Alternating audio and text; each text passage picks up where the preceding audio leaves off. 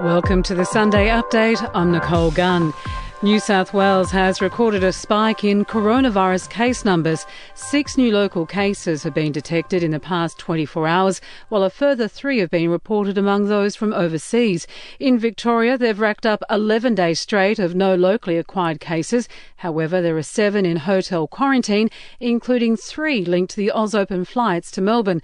Government Minister Lily D'Ambrosio says all Victorians must remain vigilant. COVID knows no boundaries, whether you're a first-class tennis player or whether you're a spectator. COVID knows no bounds, and so we've got to remain vigilant. We believe that the rules that have been put in place will ensure that we are able to have a COVID-safe Australian Open. 47 players have been placed in hard lockdown and won't be allowed to leave their rooms to train. New South Wales Origin player Payne Haas will face court next month after being arrested over an incident on the far north coast of New South Wales. The 21-year-old Bronco allegedly became abusive towards police at Tweed Heads after being questioned over a brawl on the Gold Coast.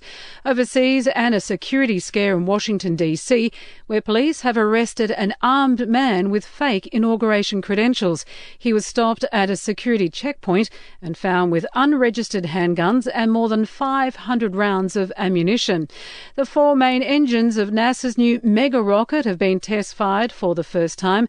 The space agency plans to use a launcher for a crewed mission to the moon by 2024.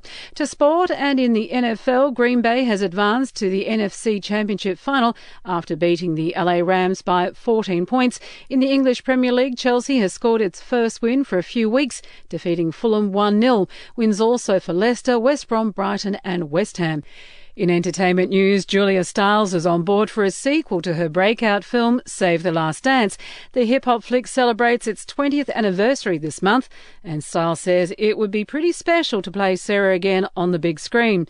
Big Bang star Kelly Cuoco has been left heartbroken with the death of her dog Norman. She's taken to Instagram to share photos of the 14-year-old, who she says was her entire world. And we'll see you tomorrow morning for another episode of The Update.